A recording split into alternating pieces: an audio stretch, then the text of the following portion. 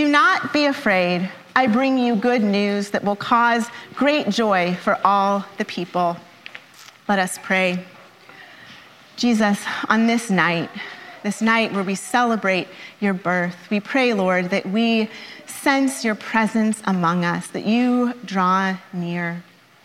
We pray these things in your name. Good evening. My name is Kimberly. Yes, you can have a seat. I am also one of the priests here. We are so glad that you are here worshiping with us tonight. When I was around 10 or 11 years old, my family went on a quick weekend trip to Hannibal, Missouri, which was just a couple hours away from where I grew up. Most people probably aren't all that familiar with Hannibal, but it is the birthplace of the author Mark Twain, so if you've heard of it, that is probably the only reason. It's kind of just a little blip on the map, but thanks to Twain, it is a little bit touristy, and like any reputable touristy town, it has a wax museum. So my family decided that we would go through and tour this wax museum while we were there. It had replicas of Twain and others, but it also had replicas of scary creatures like werewolves and zombies and skeletons. I do not like scary things. Prior to going in, my parents, who knew that I did not like scary things, they didn't inform me that there were skeletons and zombies and the like in this wax museum. And in fact, in preparing for this sermon, Sarah was around when I was doing this. I decided to Google the wax museum because I'd not researched it to see if it was around anymore. And over 30 years later, I came to discover that it was actually called the Haunted House on Hill Street. I failed to notice that when I went with my family, and my family also did not tell me that. So we purchased tickets to go in. We entered the museum. It's an old house, kind of a rickety little white home with a porch, low ceilings, very dark inside.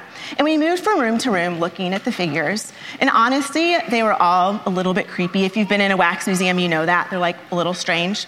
Eventually, though, we entered a room that was a little bit darker than the others, and it was full of scary figures.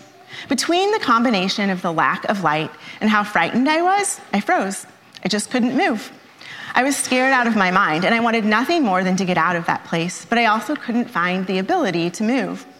I can remember thinking, if only there was light, and I could see a little better in front of me or behind me or to the side of me, everything would be okay. If only there were a window or something. I longed to get out into the bright, warm, humid, sunny weather that was a Missouri summer, out of the darkness of this wax museum. Tonight, on Christmas Eve, in this darkened room, we are gathered together to celebrate the most holy of things, the birth of our Savior, Jesus Christ. And later on in this service, as Peter mentioned earlier, we will light candles as a symbol of the light that he is. Jesus, born a child, but yet a king, born on a dark night under Roman rule, the light of the world, a light to the nations, the one who causes the darkness to pass away. Jesus, the light shining in the darkness, was born into darkness in the midst of chaos and oppression. As this Advent season comes to a close with Christmas Eve, I've been reflecting back on how we've pressed into the sense of longing and darkness that comes with the season of Advent. And we've been doing this, if you haven't been with us, through Advent hymns. We've been led by the band in singing lines such as, "Come, thou long expected Jesus," and "The light shines in the darkness, and the darkness cannot be overcome." Last week we sang, "Let the fires of your justice burn, wipe away all tears, for the dawn draws near, and the world is about to turn." And earlier on in Advent we sang, O come, Emmanuel." These words, they are not merely lyrics and songs. They proclaim the truth of the gospel. And now, after sitting in the darkness of the season of Advent, the night that we have been longing for and singing about and praying about, it is finally here. A night where each year we get to celebrate the first coming of Jesus, born to set thy people free. But this night, it's not about magic or presents under the tree. It is about the mystery of God's incarnation, divinity becoming human in the form of a vulnerable infant. And while this is, without a doubt, something to be celebrated tonight and always, it is also a night that is enveloped in darkness, a darkness that could only be lifted by the brightest of lights, a flame of faith that illuminates our steps. For many of us, darkness is something that we are quite familiar with. Not simply the darkness of a long, cold winter's night, like the last couple nights here in Texas, but the darkness that comes with living life, the darkness that comes with being human. Darkness presents itself in many forms. Some of us may be experiencing it even tonight, in the form of doubt, strained relationships, physical ailments, financial struggles, addiction, and so on. I recently heard a Pulitzer Prize-winning reporter talking about a story that he did on Teens Today and the deep loneliness and mental health issues that they are experiencing related to the pandemic and the use of technology and social media.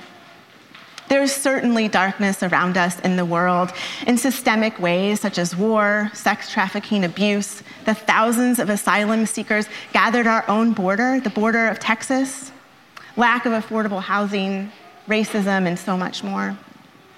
There is often also a unique sense of darkness in the days and the weeks leading up to Christmas, related perhaps to missing loved ones who have departed this earth, loneliness, or difficult family relationships.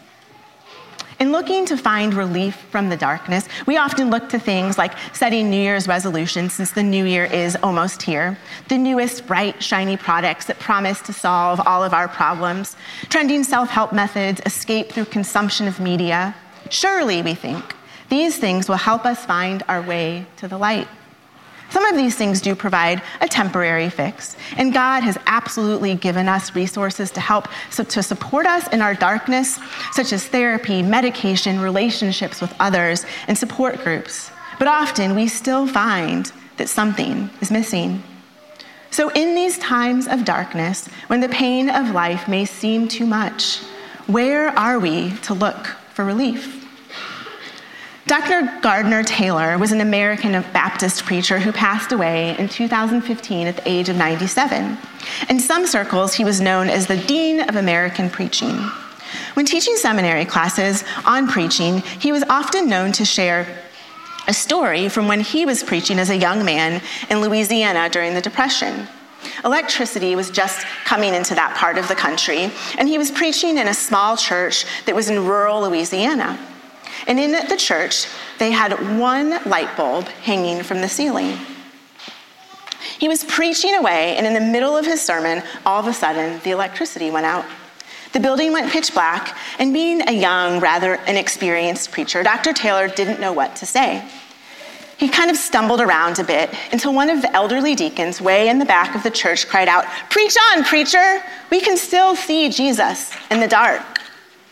In today's Old Testament reading from Isaiah, the prophet declares, "The people who have walked in the darkness have seen a great light.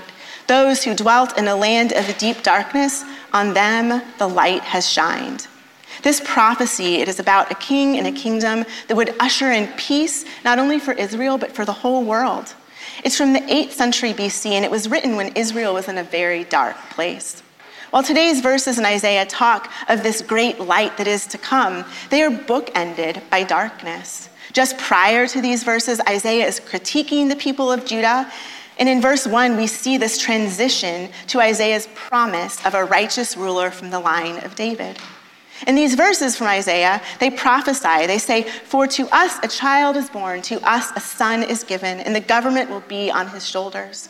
And he will be called Wonderful Counselor, Mighty God, Everlasting Father, Prince of Peace."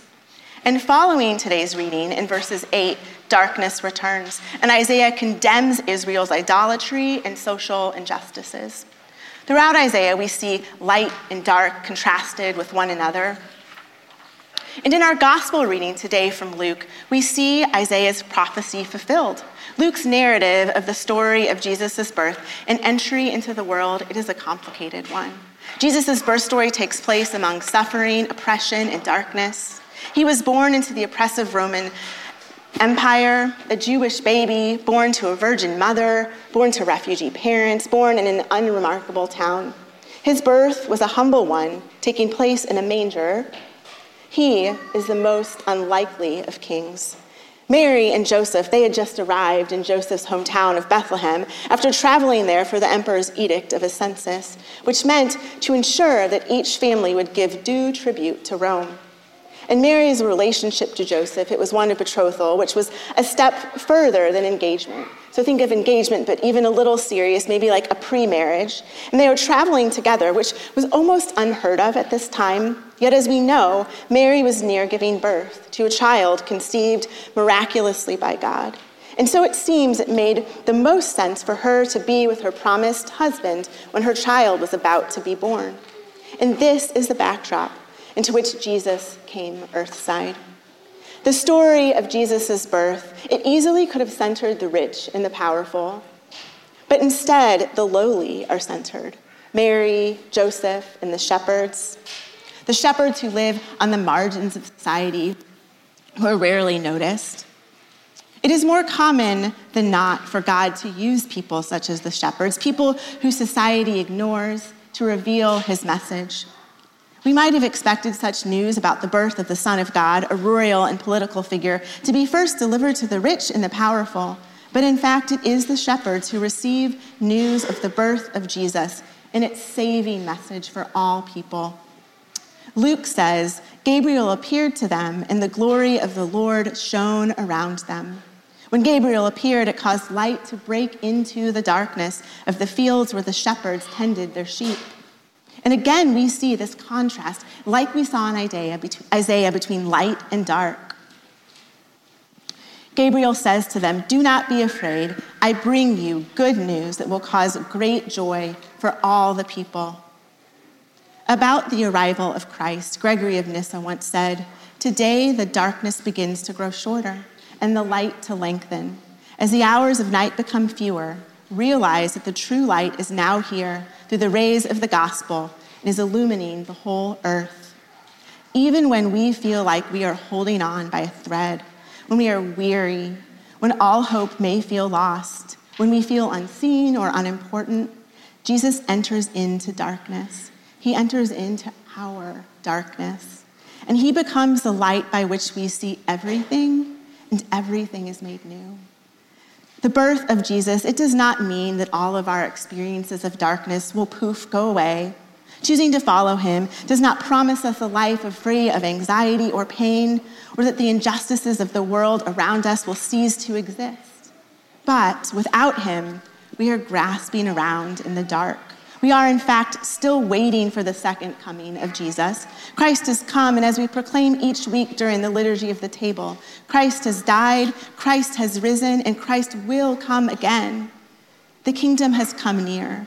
We are living in it now, but the best part of the kingdom, it is yet to come. Just as Jesus was born into darkness, he is present to us in our own times of darkness, a bright and steady light. Our future rests not in our own power or ability to escape the darkness, but in our Lord Jesus Christ, born of the Virgin Mary. Even when we are surrounded by darkness, Jesus shines bright. Just as the deacon in that rural Louisiana church said, we can still see Jesus in the dark, and he can see us. And the good news of the gospel is that in the times that you cannot see Jesus in the dark, he can see you. Darkness does not stop the good news of the birth of the Messiah. It is announced even in the darkness that is present in your life. It cannot overcome the bright light of Jesus. His birth, it was the turning point of human history, and the world is still dark in many ways. There is evil and injustice, but the light is coming. The kingdom of God, it has drawn near. A time of peace and prosperity is coming, all because God was born in a manger in Bethlehem. In the Christmas movie Elf, that some might call a classic, Will Ferrell's character, Buddy, a human who's raised as an elf in the North Pole, he sees a mall Santa, and if you've seen the scene, you're likely replaying it in your head right now. He's like, I know him! I'm not as good as Will Ferrell. But you can remember, there's this sense of enthusiasm and excitement.